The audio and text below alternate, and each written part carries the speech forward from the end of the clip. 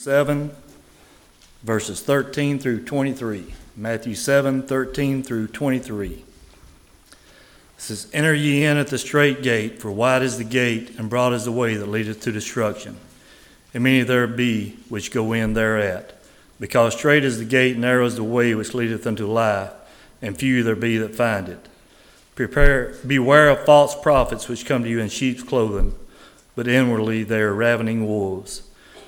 Ye shall know them by their fruits. Do men gather grapes of thorns, or figs of thistles? Even so every good tree bringeth forth good fruit, but a corrupt tree bringeth forth evil fruit. A good tree cannot bring forth evil fruit, neither can a corrupt tree bring forth good fruit. Every tree that bringeth not forth good fruit is hewn down and cast into the fire. Wherefore by their fruits you shall know them. Not every one that saith unto me, Lord, Lord, shall enter into the kingdom of heaven, but he that doeth the will of my Father which is in heaven. Many will say to me in that day, Lord, Lord, have we not prophesied in thy name, and in thy name hath cast out devils, and in thy name done many wonderful works? Then I will profess unto them, I never knew you. Depart from me, ye that work iniquity." Second reading is Luke chapter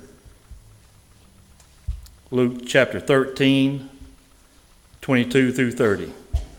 Luke 13, 22 through 30. "And he went through the cities and villages, teaching and journeying toward Jerusalem. Then said one unto him, Lord, are there few that be saved? And he said unto them, Strive ye to enter in at the strait gate, for many, I say unto you, will seek to enter in, and shall not be able. When once the master of the house is risen up and shut the door, and you begin to stand without, and to knock at the door, saying, Lord, Lord, open unto us. And he shall answer and say unto you, I know you not whence ye are. Then shall he begin to say, We have eaten and drunk in thy presence, and thou hast taught in our streets. But he shall say, I tell you, I know not whence ye are. Depart from me, all ye workers of iniquity. And there shall be weeping and gnashing of teeth, when ye shall see Abraham and Isaac and Jacob and all the prophets in the kingdom of God, and yourselves thrust out. And they shall come from the east and from the west and from the north and from the south, and shall sit down in the kingdom of God. And behold, there are last which shall be first, and there are first which shall be last."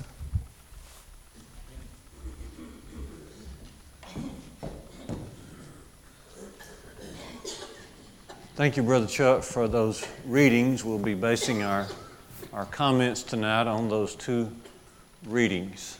Okay. We will eventually be describing living on Broad Street. Living on Broad Street.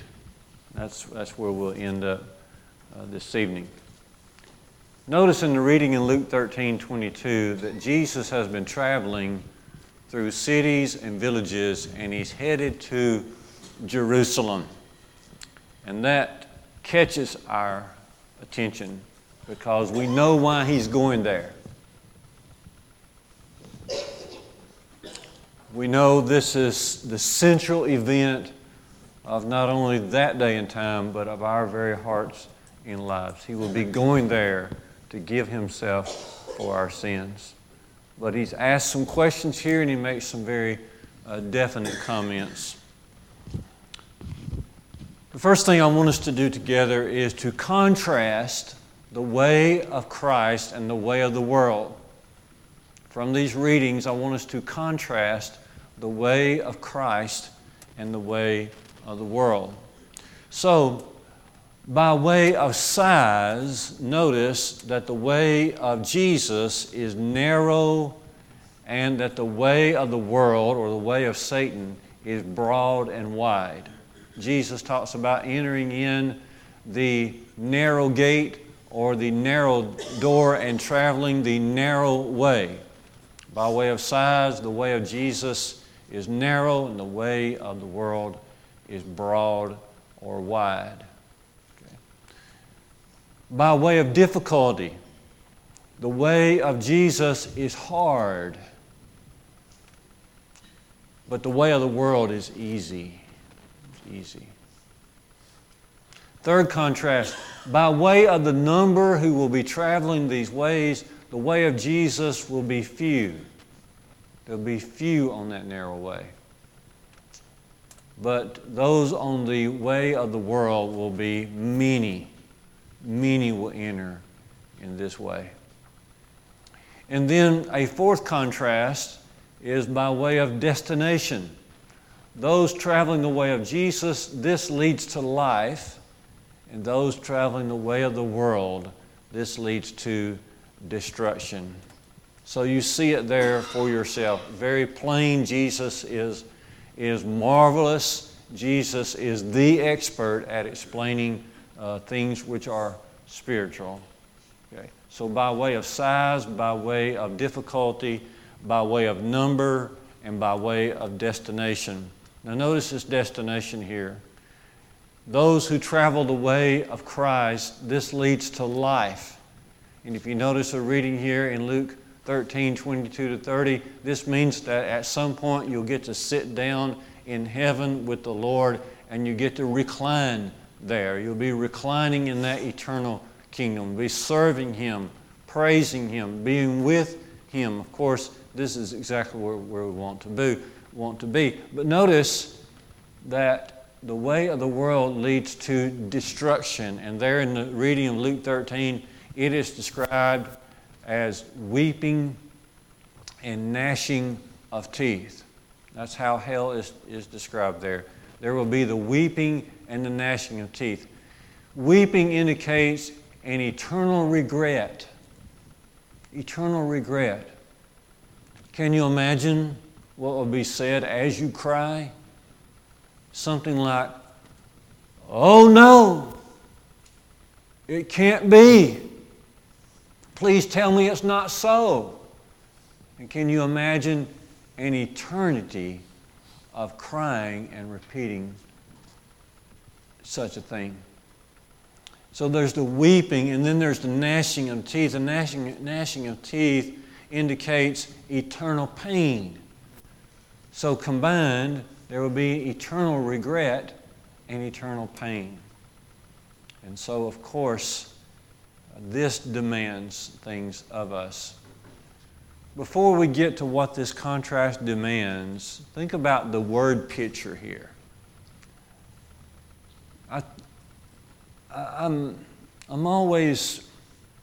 I'm drawn to Jesus and His ability to use words in such a way to create a mental picture for us. That's the way it ought to be.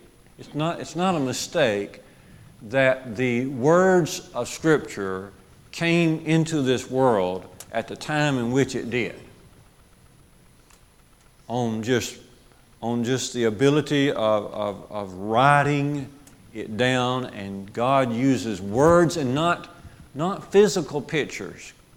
God uses words and not physical pictures to relate the message of the cross to us. But His words automatically form a mental picture in our mind, and you just picture it there. There's the narrow door you're picturing in your mind right now, and then there's the broad door. Or maybe you're picturing a narrow gate in your mind, or maybe you're picturing a wide gate. But behind the door or the gate is a narrow path.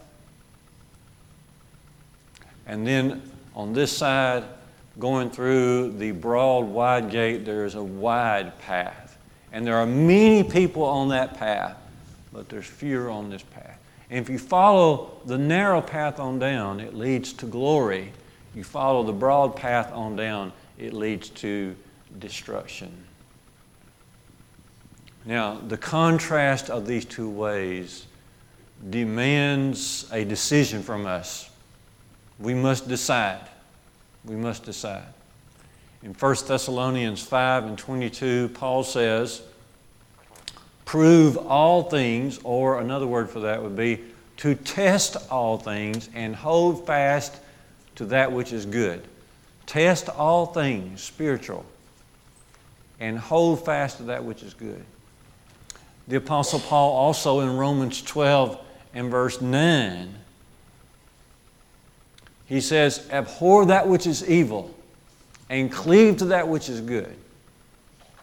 In one sense, the decision's already made if we have any honesty about us at all. We're going to cleave to that narrow way, and we're going to abhor that broad way.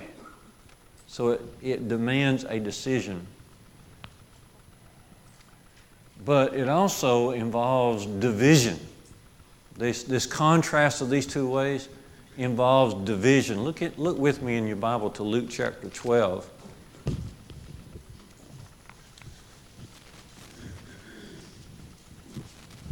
Look what Jesus says in Luke 12, around verse 51.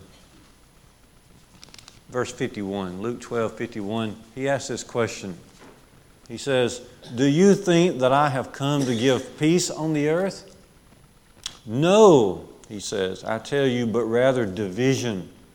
Division. For from now on, in one house there will be 5 divided, 3 against 2, and 2 against 3.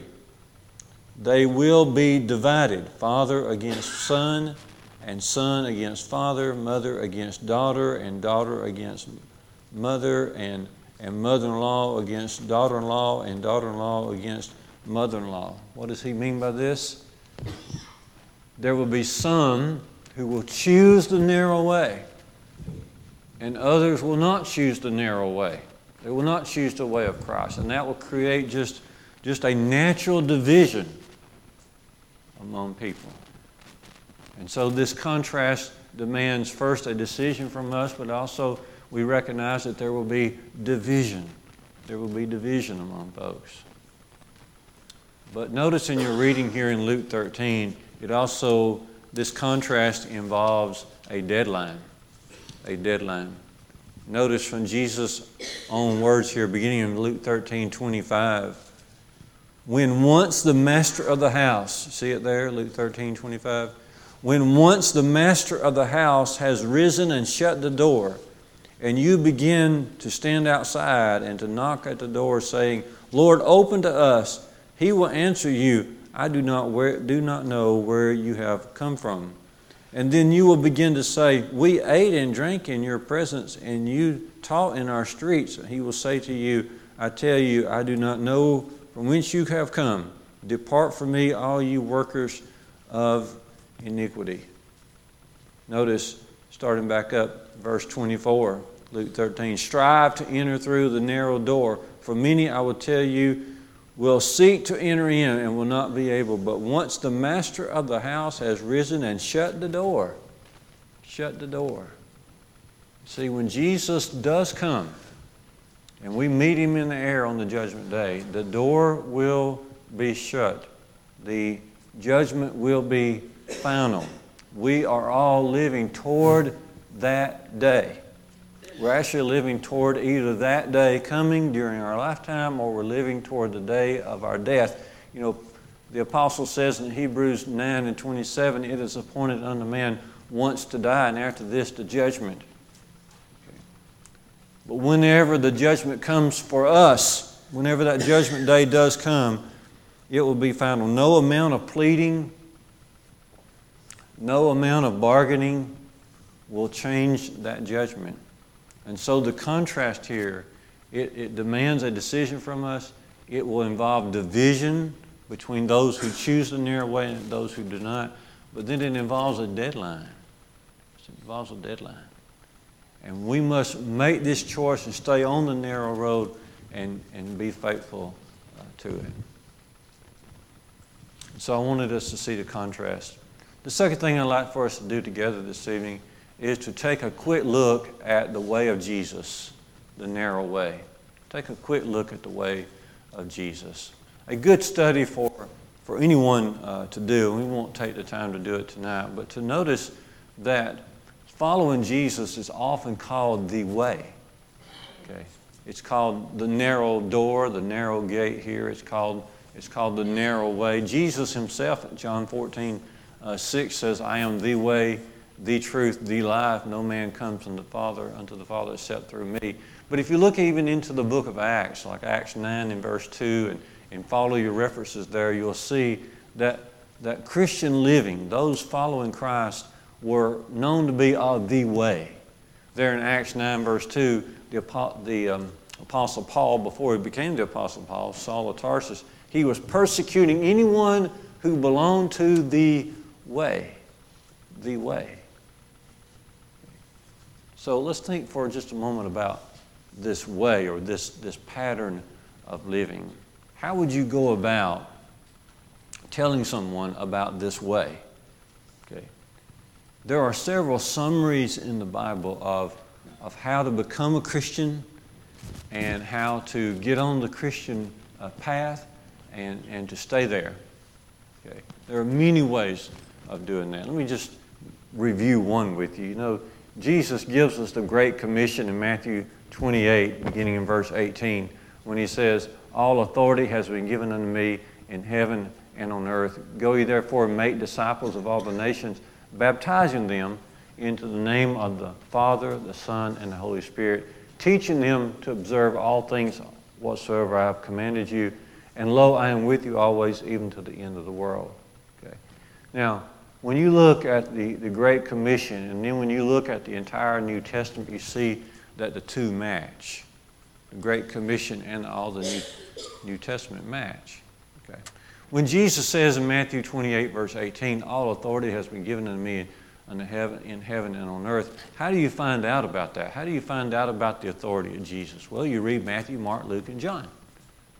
And if you read Matthew, Mark, Luke, and John with a good and honest heart, you're going to walk away and say, this Jesus is something else. This Jesus must indeed be the Christ. He must indeed be the prophet. He must indeed be the Son of God. Okay. And then the next part of the Great Commission says what? Go make disciples, baptizing them into the name of God, into the name of Father, Son, and Holy Spirit. This is exactly what you see happening in the book of Acts.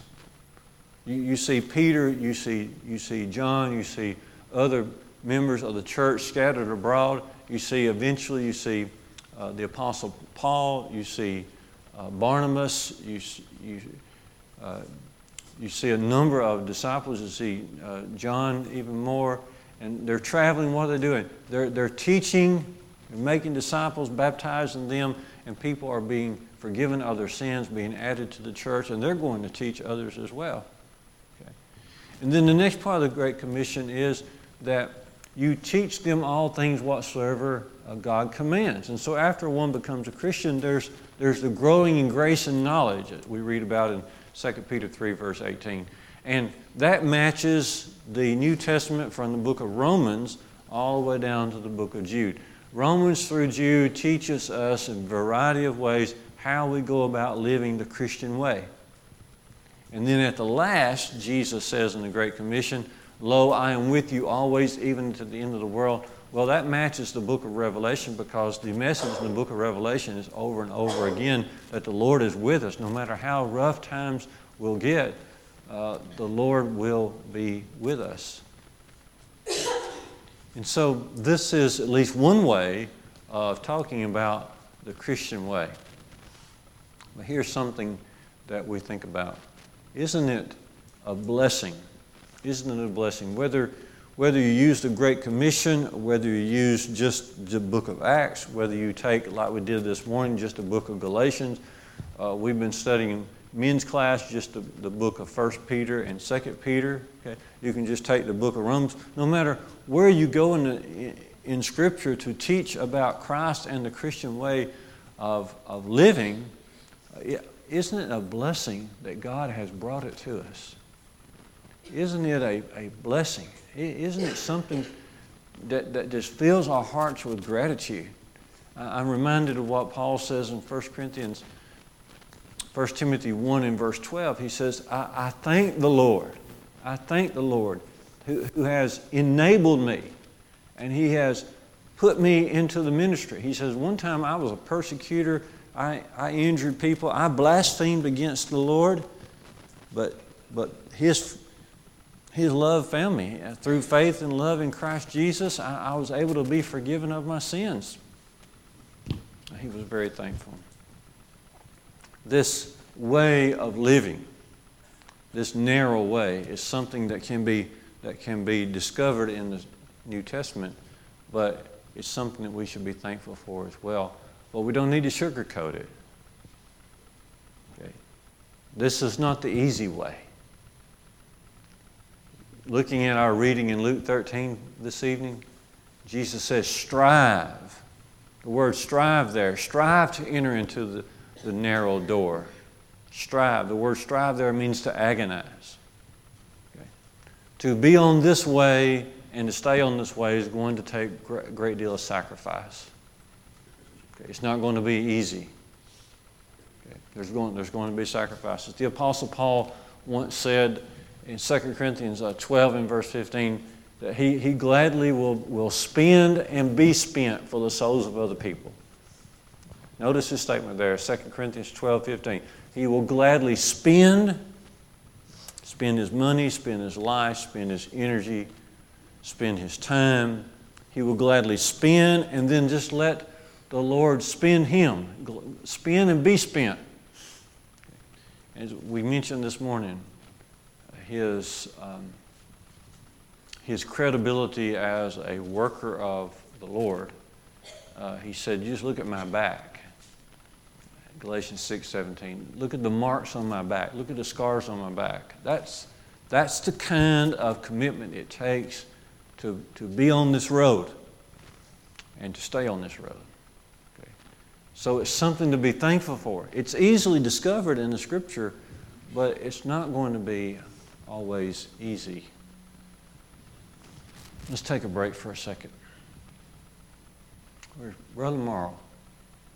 Brother Morrow. What is the name of that valley you told us to go to that time to see the elk? Cataloochee Valley. So we take our senior saint trip in the fall sometimes to go see the sights in the Smoky Mountains. We would go, and for several years, Brother Morrow would say, go to Cataloochee Valley and see the elk. See the elk. So finally one year, I said, well, am I dumb or something? I'm not listening to Brother Morrow. And so we're going to go to Cataloochee Valley and see the elk. Okay? Bad decision. Bad decision. It's a great decision well, we were on the church van. And it was dry that year. It was a gravel road. It's a narrow road. And it's not a straight road. And you're going down a mountain as you get to the valley, and you're constantly going around land masses. And as you're curving around, you can't see what's coming. It's just it's a one-lane road. And on one side of the one-lane road is the mountain. On the other side is a drop-off. And there's no rails. There's no guardrails. It's just loose gravel. And so as we're going down, the church van is kind of doing this right here. Okay? Just going down. We're going down. Okay. And it, never been there. Never been there. Okay. And as we're going down, I'm thinking, how are we going to get out of here? So we get down, and we do get to see some elk. But I'm thinking, how are we going to get out of here? Obviously, we did, didn't we? I think we did. Down there was a man in a nice red truck. He's from Coleman, Alabama. And I walk up to him and I said, when you leave, we're going to leave. And I'm going to be right on your tail. Whatever decision you make going up this road, I will be making that same decision. Whatever speed you go, I will be going that same speed. Whatever decision you make in going around a corner, I will be making the same decision. And I did. That's how I got out. That's how we got out. Okay. It was very important because on the back seat of the church van was Larry and Nita Peebles. And they were just sliding back and forth. The way the narrow way is difficult sometimes, but so necessary, so very necessary. Now, the third thing we want to do together, just for briefly here, is to give some description to the broad way, a modern day description to the broad way. Okay. So just look at the two ways contrasted, and then take a quick look at the narrow way, and now let's look at the broad way. Okay. And we'll look at some features, if you will, of the broad way. First, it starts with a low regard for Scripture. A low regard for Scripture. Those on the broad way, they'll look at the biblical writers, but they'll say, well, modern day people carry just as much weight as the biblical writers did. And those on the broad way, they will look at the examples of the apostles and basically just ignore them. Like the apostles would come to the first day of the week, Acts 20, verse 7, and they would stop and they would worship, and that worship would include the breaking of the bread, partaking of the Lord's Supper. Well, those on the broad way just seem to ignore that. Okay? They have a low view of Scripture, you see. And then another feature, another feature of the broad way, this low view of Scripture leads to a very weak faith. You see, if you don't have a high view of Scripture, you're going to have a weak faith, because faith comes by hearing the Word of God, Romans 10:17. And so instead of your faith being based on the Word of God, it's based on your feelings, it's based on your experiences, and it's based on the opinions of other people. Okay? And so those who have a low view of Scripture are operating on a feelings and experiences-based faith, which is a very weak faith. That's when your Bible classes turn into, instead of Scripture study, it turns into sharing sessions. And that's when you're not studying at home, you're not taking the Scriptures and studying at home, you're just scanning the universe, seeing what other people say about God. So that's the second feature of the broad way, is you have a very weak faith. And then a third feature is this leads to wanting to be like other people. This weak faith leads to wanting to be like other people. It reminds us of history back in 1 Samuel 8, when God's people wanted to be like the other nations. They demanded to have a king so they could be like the other nations, so that this king could fight their wars for them. Okay. That's still a temptation to the people of God today, to want to be like other people. We got out here in our building in summer of 2017. We broke ground here in the summer of 2016. So over that whole year, you heard a lot of different comments, good and bad. But I actually heard someone say, well, you're going out to the 4-lane because other churches have gone out to the 4-lane and they seem to have success, so you're doing the same thing that they're doing. And when I heard that, I said, no, 1,000 times, no. Okay? These other churches up and down the road, most of them, these other churches up and down the road, really have no authority to be existing. Do we not remember what Jesus said in Matthew 15, verse 13? Every plant that my heavenly Father has not planted shall be rooted up. Okay? And coming out here because somebody else came out here, we just, as far as I know, we're just looking for a place to assemble for worship. That's all we need, just a place to assemble for worship. That's all we need, and I reckon we're just looking for a place to assemble for worship. Okay, but this broad way contains people who want to be like other people. Okay, always a danger. And this another feature, a fourth feature of this broad way, is to accept, to receive, and accept false ideals about worship. Modern day worship is often based on two things. It's people-oriented and it's performance-based. It's people-oriented and it's performance-based. Okay. In other words, if your people say, hey, we want a little bit more out of it, then you're going to jazz up your worship a little bit. Or somebody says, well, we want to calm it down, you're going to soothe it down a little bit. But it's all about trying to please the people. Paul calls this in Colossians 2:23 will worship. In other words, you're worshiping according to your own will and not the will of God.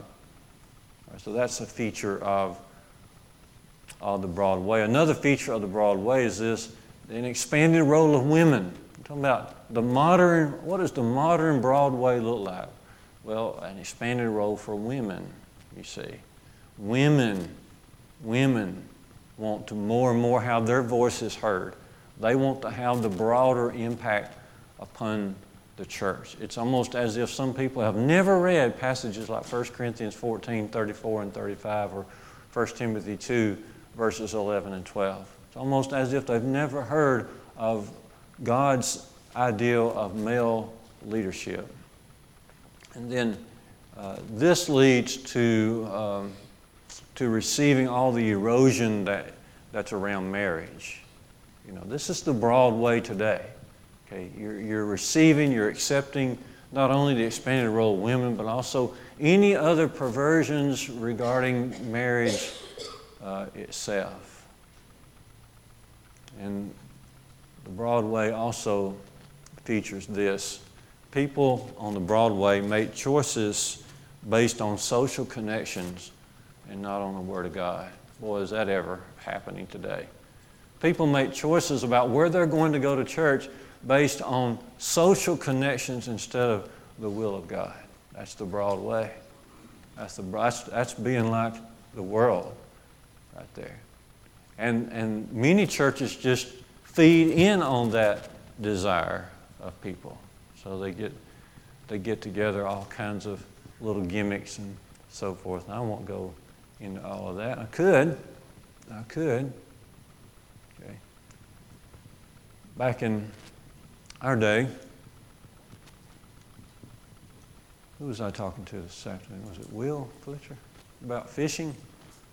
Back in our day, we're down around Arley today, and it brought back memories of carp fishing, carp and bass fishing.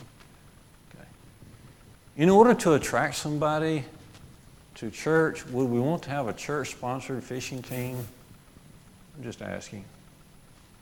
I love your comment this morning about Sam the Lollipop Man. Okay. Of course we give lollipops to children, but we don't continue to give lollipops to adults. When I'm a child, I spake as a child, I understood as a child, I acted like a child, but when I became a man, I put away childish things, at least we were supposed to.